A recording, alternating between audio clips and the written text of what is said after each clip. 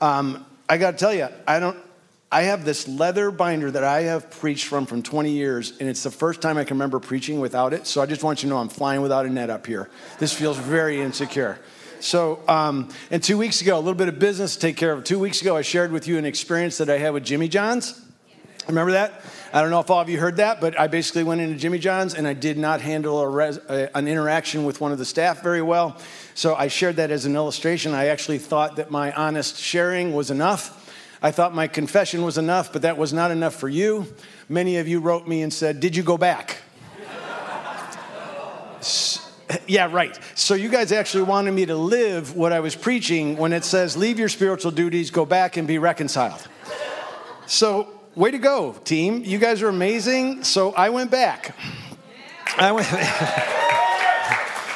And I walked into Jimmy John's this past about 4 or 5 days ago, and I walked into Jimmy John's and I didn't see the guy. And so I thought, great, I'm off the hook. And so I ordered my Vito Little John like I did last time, and I ordered and I started to walk out, and then out came a man from a break, and he was putting on his apron, dressed very differently, his hair was different, didn't have a hat on, but I'm pretty sure it was him. But I wasn't sure of him. And you know how Jimmy John's has the two sides of the counters? They make sandwiches on both sides. So I'm standing on one counter, and he walks over to where they're doing the drive-through. So it's farther. And all of a sudden, there's nobody else ordering. And all the staff is looking at me because I'm just moving, and it's getting weird. And finally, the manager looks at me and says, "Is there something else you need?" And I actually said, "Oh, I'm not sure yet." And I walked around the other side of the counter. And they were getting weirded out. It was getting really awkward. And finally, I looked and I said, "I need to talk to him." And he's like, "Do you know him?" And the guy turned from the window and actually looked at me and he goes, "Me?" And he kind of like said, "I'm working." In my mind, I said, "Well, yeah, this time you are. Last time you weren't." I didn't say that. And so I asked him to come over, and he very timidly walked over, was not excited about this. And I just said, "Hey, I wanted to say to you, I had an exchange with you about 2 weeks ago that I did not handle well. I was not patient with you. I did not give you any grace. And I just wanted to say, God loves you, and I needed to come in here and ask your forgiveness. Would you forgive me?" And he looked at me and he said, "Dude, we're good."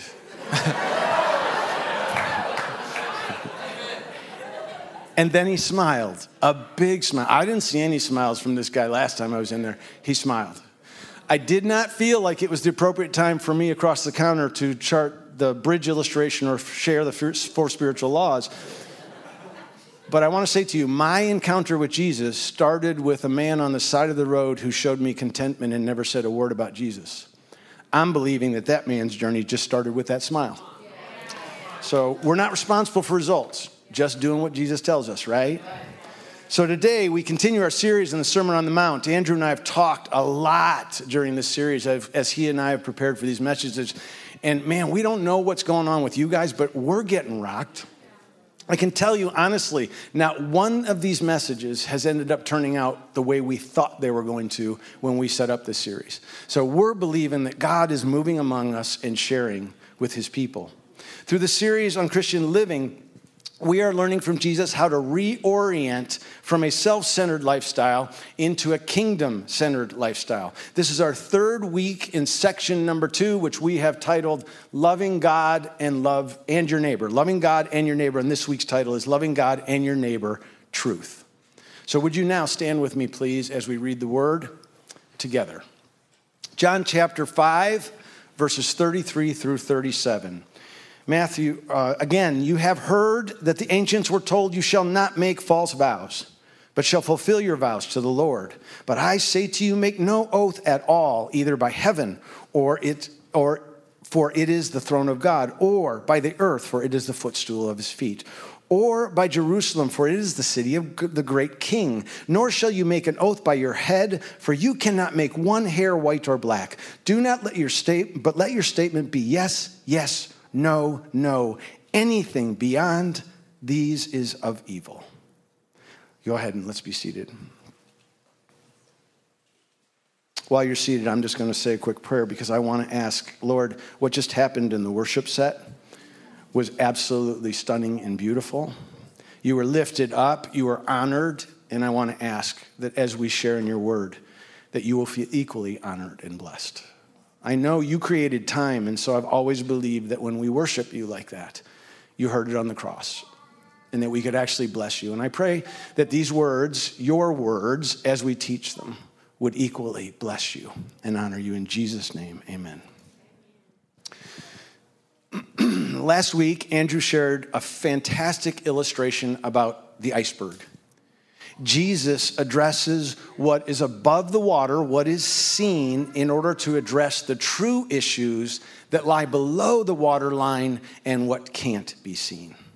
He addresses what is seen, our actions, in order to change what can't be seen, our hearts. So he speaks to our actions. The target is below the surface. The target is our hearts. Our temptation is to steer around these deep teachings, to rationalize, contextualize, logicize, which may be a word made up, I don't know, until we make it realistic or comfortable enough to fit into our preconceptions for what our lives ought to be. But like Andrew said, instead, we need to choose not to steer around these truths and instead dive deeper in them with Jesus. So we are going to first start this morning by walking through what Jesus addresses in the visible, what is visible, and then we're going to take a deep dive into what is invisible. Because God is in the depths, not in the seen, but in the unseen, not in the logic of man, but in the mysteries of God. And that's where we're headed. So Jesus begins Matthew 5:33 through 37. Again, you have heard that the ancients were told, you shall not make false vows, but you shall fulfill your vows to the Lord. The language of false vows means exactly what it sounds. We are not to say something and not fulfill it. When we say we're going to do something, we need to do it. This is actually not an explicit or exact quote from any Old Testament law. It's actually a compilation, kind of a principle that is taken from many of the scriptures through the Old Testament law.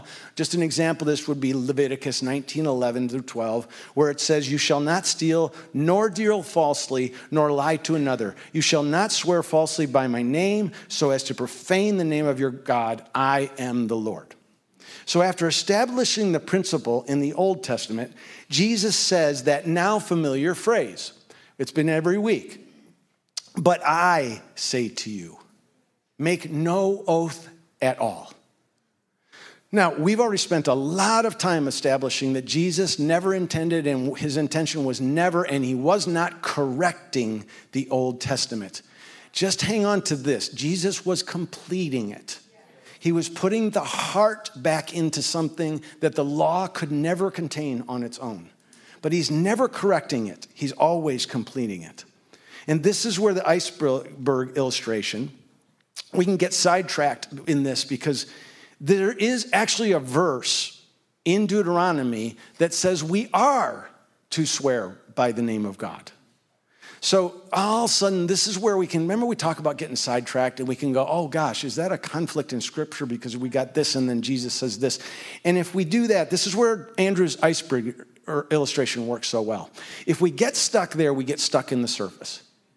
We dive deeper into the scriptures and there's always the revelation and there's always clarity. Don't get stuck in the minutia, okay? So here again, this is where the iceberg illustration fits, and we're going to dive deeper. So Jesus continues and says, but I say to you, make no oath. And this is where the clarity begins to come. As he follows up, after he says, but I say to you, make no oath at all, either by heaven, for it is the throne of God, or by earth, for it is the footstool of his feet, or by Jerusalem, for it is the city of the great king, nor shall you make any oath by your head, for you cannot change one hair white or black. No vows by heaven, no promises by earth. Don't promise by Jerusalem. Don't promise by your head. What the heck is he talking about? I mean, what is he talking about? That's not really what we do. But what Jesus is talking about, what he is referring to, is what was called the Mishnah. The Mishnah, and I'm not a scholar, so I don't want to pretend to be, but I want to give a brief description of this. After Torah, the rabbis started to create groups of writings that were interpretations, clarifications, addendums, and kind of expansions of what was in the Torah. This was called the Mishnah. It became vast and actually got fully recorded in it doesn't matter. Anyway, it was big, okay? And it became a distraction. And Jesus is obviously referring to the Mishnah here when he says these things. So when he says, for instance, one of the principles in the Mishnah was that if you gave an oath by Jerusalem, it was binding. But if you gave an oath toward Jerusalem, it didn't mean anything. And Jesus is aiming at this kind of teaching. Now, this may date me, but when I was a kid growing up in my neighborhood, we had a rule. If I made a promise standing on a crack, I didn't have to keep that promise. And that's what the rabbis were doing. They're providing all of us a bunch of cracks to stand on so that we don't have to keep our word. And Jesus wants none of it. He's aiming at this whole mission and said, ho, ho, ho. Don't you bring heaven into this on whether or not you keep your promise or not. Heaven is God's throne, not your plaything. And don't you bring the earth into it. That's God's footstool. And don't be playing around with Jerusalem. That's the city of the king. And by the way, your own head, you can't do anything about that either. Not one hair, not white, not black. So don't be bringing that into it either. That's all God too. Jesus is emphatic. You are adding clauses, quid pro quos, and escape clauses all through your promises. And he's just really clear. Knock it off. Knock it off. And Jesus ends with a very direct and strong and simple. Let your statement be yes, yes, or no, no. Anything beyond that is of evil. The brilliance of Jesus' ability, and again, I love Andrew's iceberg statement. This is where Jesus is an expert. The brilliance of Jesus' ability to take really complex, really deep things and simplify it and bring it down to what I call take all this hay and bring it down to where the sheep can eat it is amazing. Amazing. And one of my favorites, you got to look at this. When he's asked and challenged, thinking it's going to trip him up, and the Pharisees say, hey, by the way, what are the best rules? What's the best commandments? What's the best laws? Thinking it's going to last, probably this is going to take a lecture that sends 7 days. And Jesus says, love the Lord your God with all your heart and all your mind and your soul. Love your neighbor as yourself. On these two hang all of the laws and all the prophets. Do you know what he has just done? He has taken and summarized the entire Old Testament, 929 chapters, 23,214 verses, and somewhere in the area of 63,000 words, and boiled it down to just 33 words. That's Jesus. Andrew said Jesus was an expert in icebergs, and that's what Jesus did his whole life and all his teaching. He just takes what will mislead us and confuse us and what has deceived us, and he makes it simple. Jesus takes what we have so confused and muddled up and trapped in our heads and simplifies it so that we can move it to our hearts. That's what he's aiming for, our hearts. This is what he does in the final statement of verse 37 of our text today. He takes an entire section of the Mishnah that was devoted to all these escape clauses, all of these excuses, an entire section of the Mishnah, and boils it down to 16 words. But let your statement be yes, yes, no, no. Anything beyond these is evil. And in the simplicity, we must not miss the strength of this command. It is simple. It is strong. Yes, yes, no, no. The double, it's meaningful. If you look at the rest of scriptures and watch Jesus when he says truly, truly, what follows is always really critical. I think this yes, yes, and no, no is meant to be very strong. No game playing, no exit clause, and no disclaimers. When you say, yes, I will do that, do it. When you say, I will not do that, then don't. Say what you mean and mean what you say.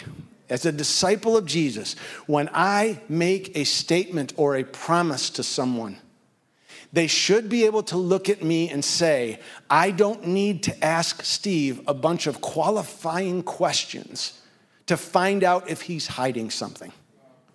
He's telling me the truth. And when he says he'll do it, then he's going to do it. That's who we are supposed to be as followers of Jesus. Yes, yes, no, no, and not hiding a bunch of stuff that everybody's got to wonder whether I asked the right question so that when I leave, did I understand him? If we ever wonder how serious Jesus is about these commands, we should visit Matthew 23. Matthew 23 is where we see the woe to you section. And if there's anything you don't want to have Jesus start a sentence aimed at you for, it is starting with this, woe to you. And many of the woe to you statements are aimed at lying, deception, and misleading people. And here again,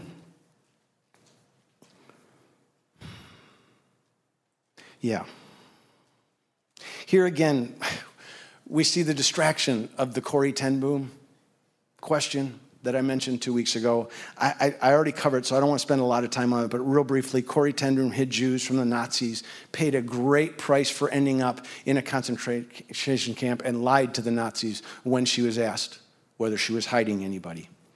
And this becomes a distraction, and I've actually been challenged with that. And it also there's another distraction that I want to deal with. It comes in many forms, but I want to tell you one that actually was challenged to me after preaching on this topic probably 15 years ago. Somebody actually came up to me after the service and said, well, what do I do if I have a dear friend or someone I really care about who has gotten a new haircut that I don't like, and they ask me, do I like it?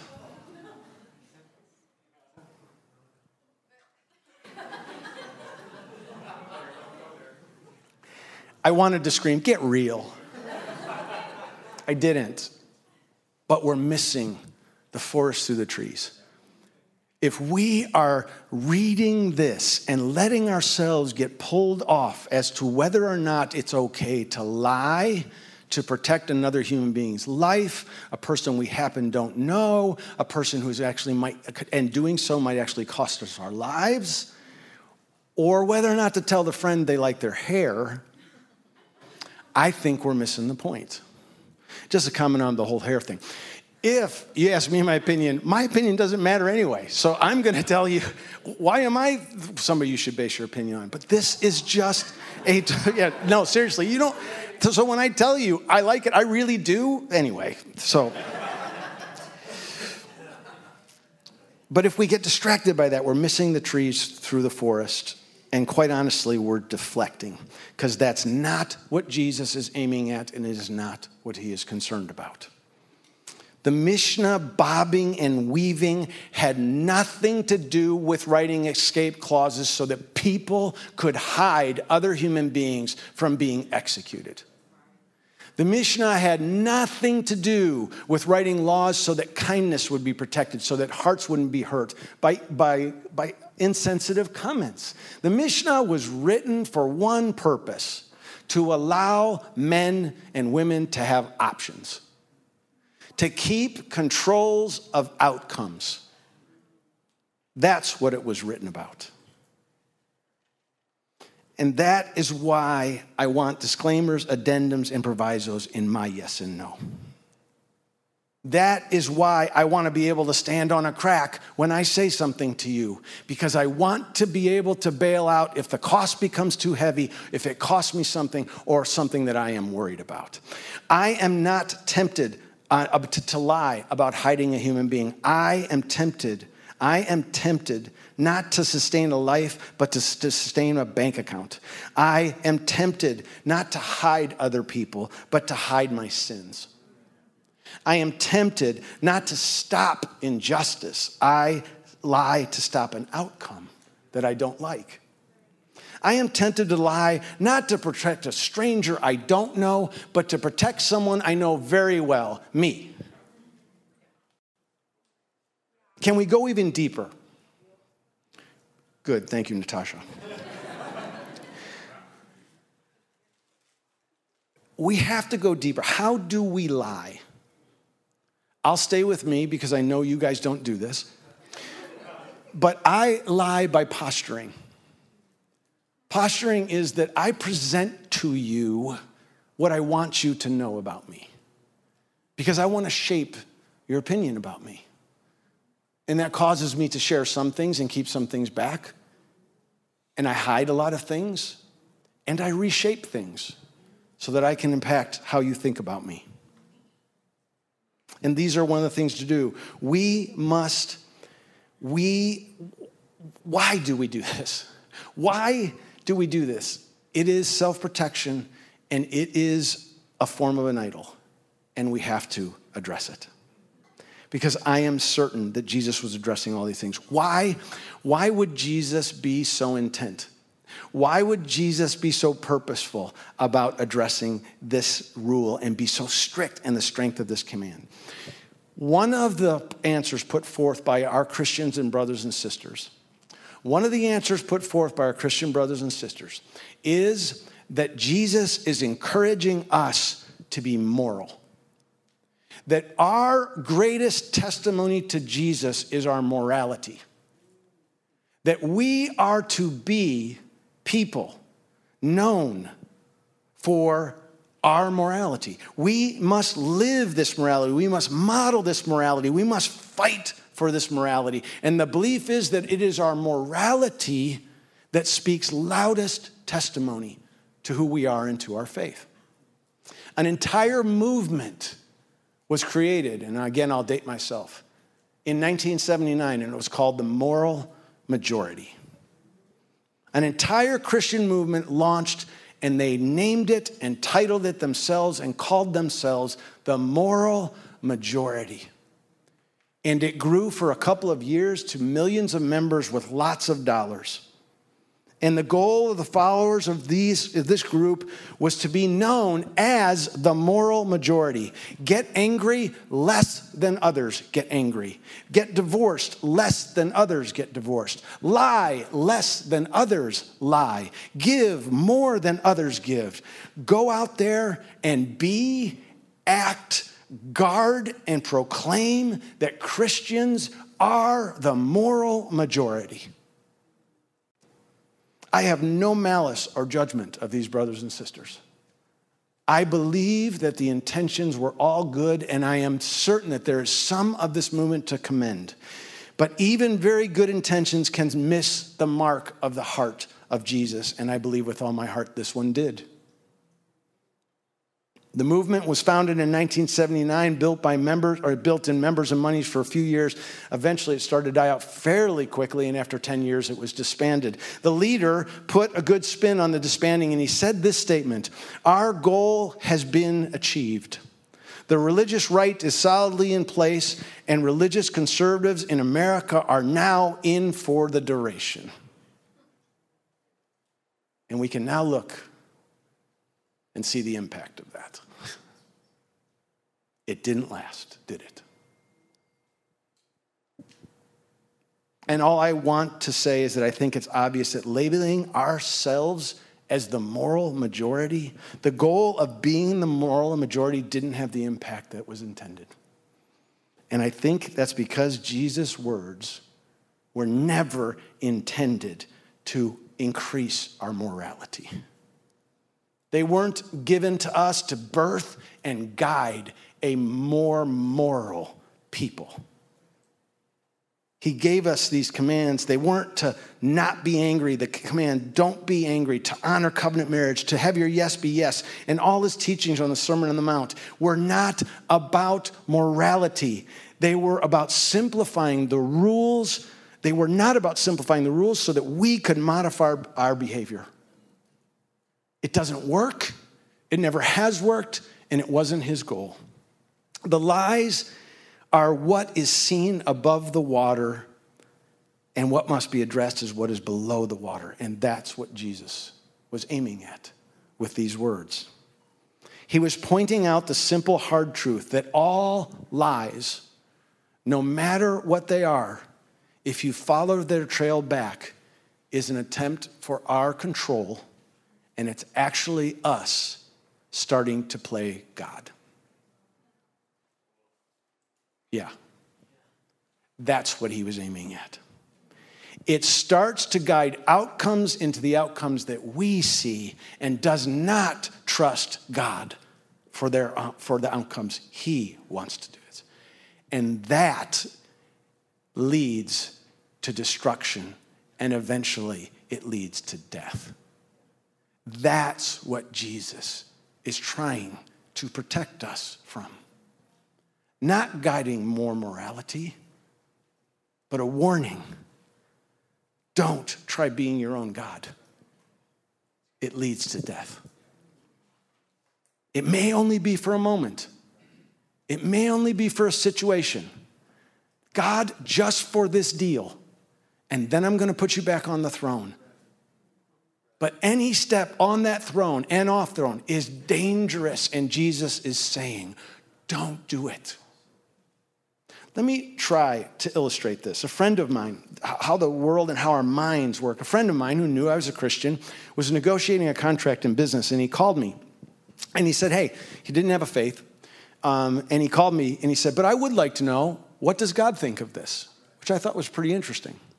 So he said, here's the deal, Steve. I'm negotiating a contract, and I'm about to go into this discussion. And he said, and there are certain things they don't need to know. If I tell them these things, it will distract them. They're not important, and they don't ultimately impact anything we're going to do together. And I know that. So I don't want to muddy the waters by telling them some of this stuff. What does God think of that? And I shared with him. I said, so you're keeping it from them because you've made the decision it's not important. You've made the decision it won't impact their decision. You've made the decision it will confuse things. And he said, yes, I know. And I said, okay, say his name was Joe. I said, Joe, you and I have a contract. He goes, right. I said, we're going to be renegotiating in about 9 months. He goes, yeah. I go, you okay with me not telling you some stuff that I don't think you need to know? You okay for me holding back stuff that I think will just muddy the waters? You okay for me to decide for you what you need to know and what you're not? And his answer was a quick no. And I got to tell you, I was pretty proud of my answer. Feeling really good about that one. Until that whisper that is always good, but you don't always want to hear. Steve, you do that. And upon a further examination, I realized God was right. I do. It's in little things sometimes. It's in little things, little pieces and parts left out of a conversation or inquiries in my business or arguments, discussions with Linda in the way I present myself to you publicly, so that how you will think of me. All of those are me saying to God, I need to be God just for about 10 minutes here. And the way that it's justified is, certainly you don't need for me to lose this $10,000. That's not, so we'll take care of that then. Because I know you, and we're playing God. And that's what is so treacherous about this. And that is why Jesus makes this simple, strong, clear statement. Yes, yes, or no, no. It's that simple. And that's not easy, is it? But it's that simple. And then he adds this. Anything beyond that is of evil.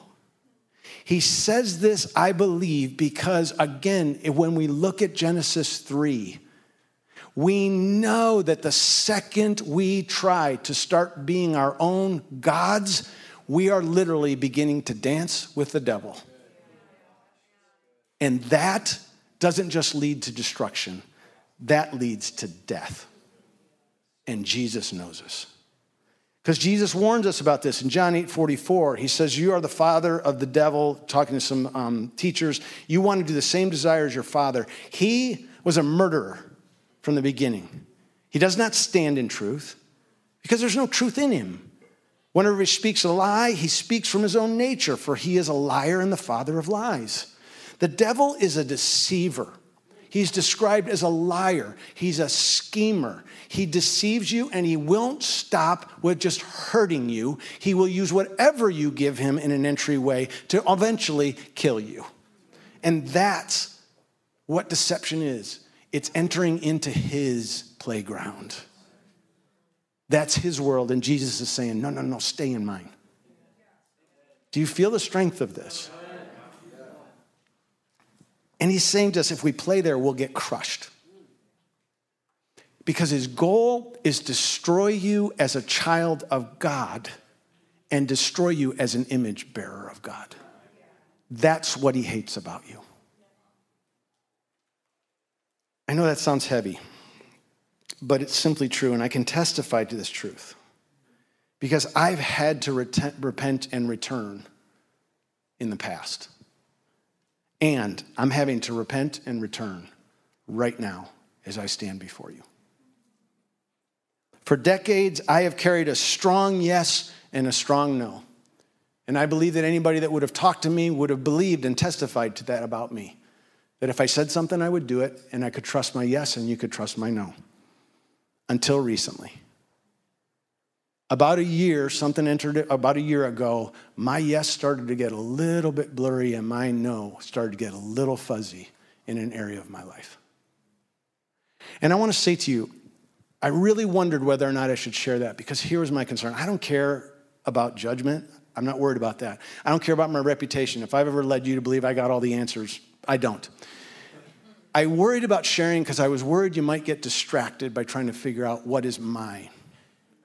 And miss what God may have for you. So I'm going to ask you, please put aside the guessing of what mine might be and listen to the invitation that Jesus has and something that might be for you.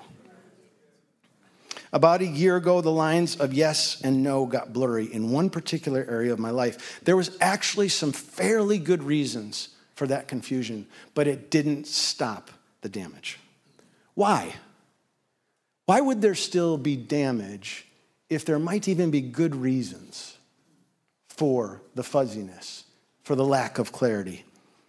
This is exactly what we're talking about. You see, if Jesus were just preaching about morality, then if you had a good reason, then the damage wouldn't come.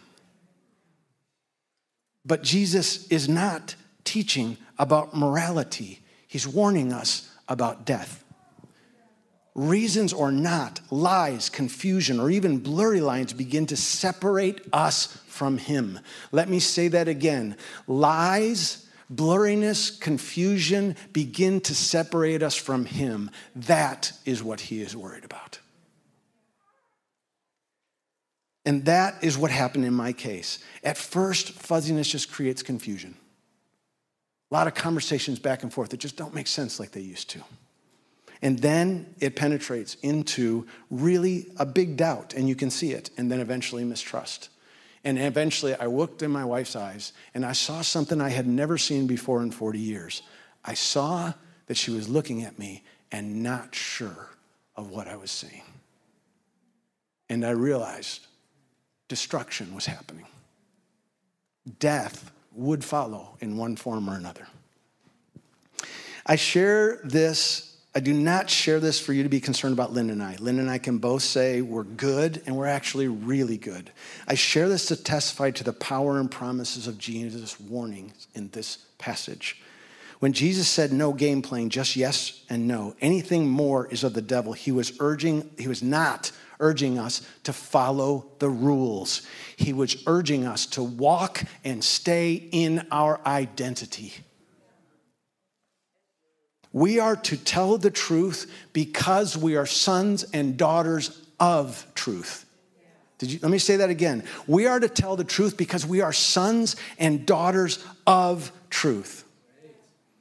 Our new nature, our purpose, the worship team can come up whenever you guys are ready. Our new nature, our purpose, our image bearing and promise, our future, all are rooted and grounded in Jesus.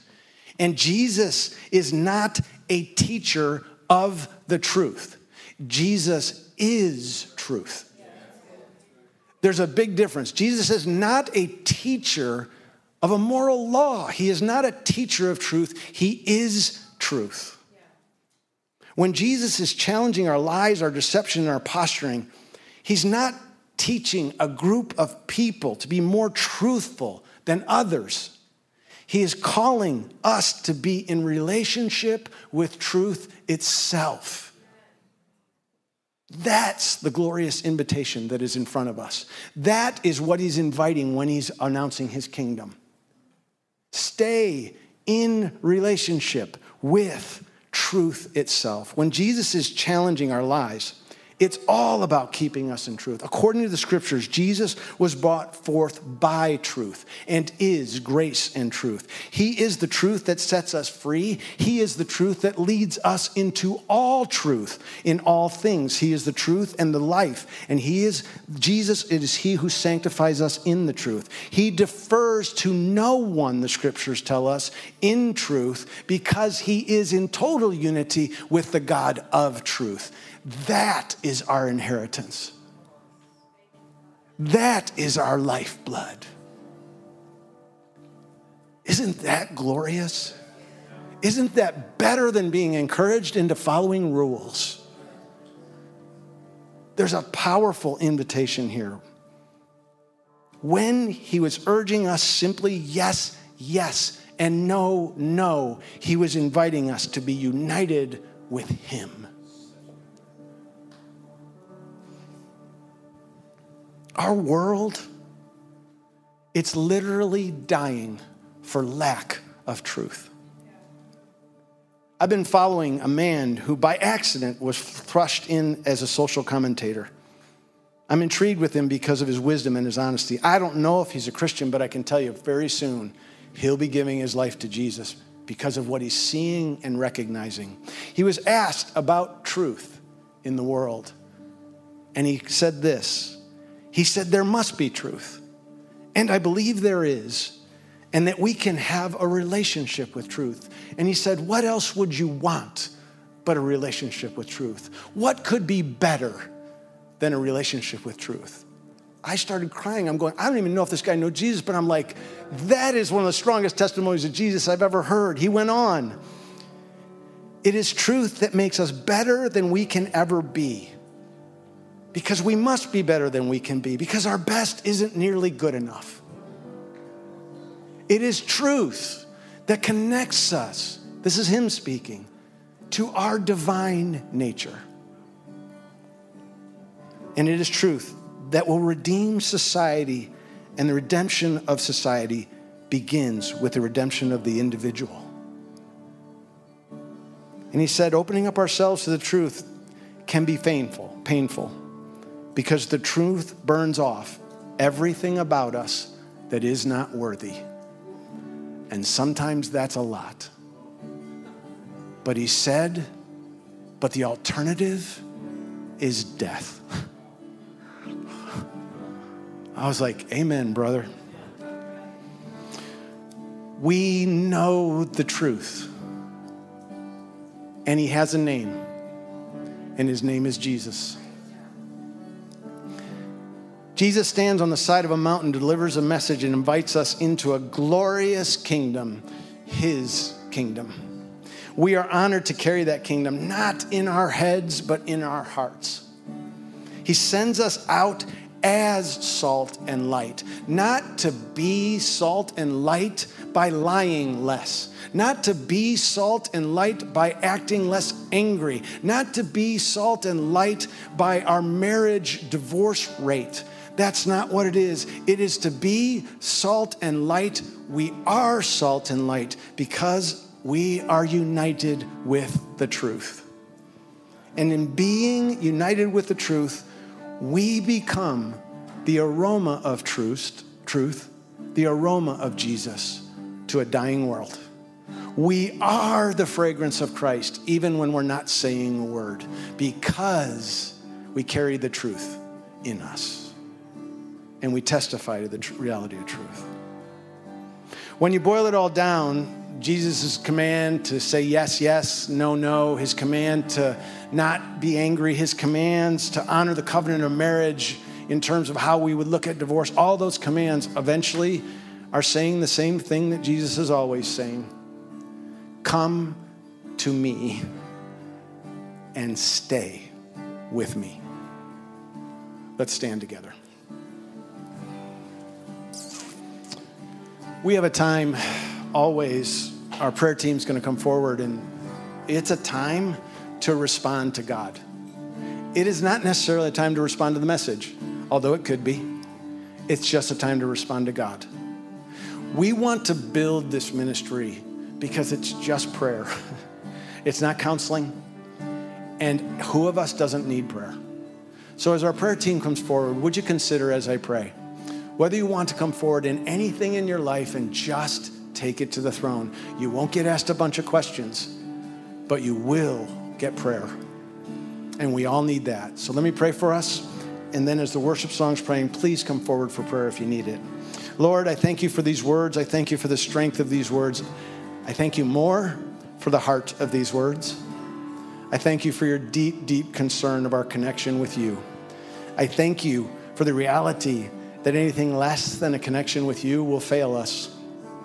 And that's why you have these strong, strong urgings, strong, strong words, strong, strong commands, all at the bottom line saying, come to me and stay with me. And so, Lord, for today, would we come forward and pray? If there's anything that has divided us from you, that is pulling us from you, or that we need to ask to help bring us back to you, God, please give us the courage to step forward now to be able to be prayed for this. In Jesus' name we give thanks and praise. Amen.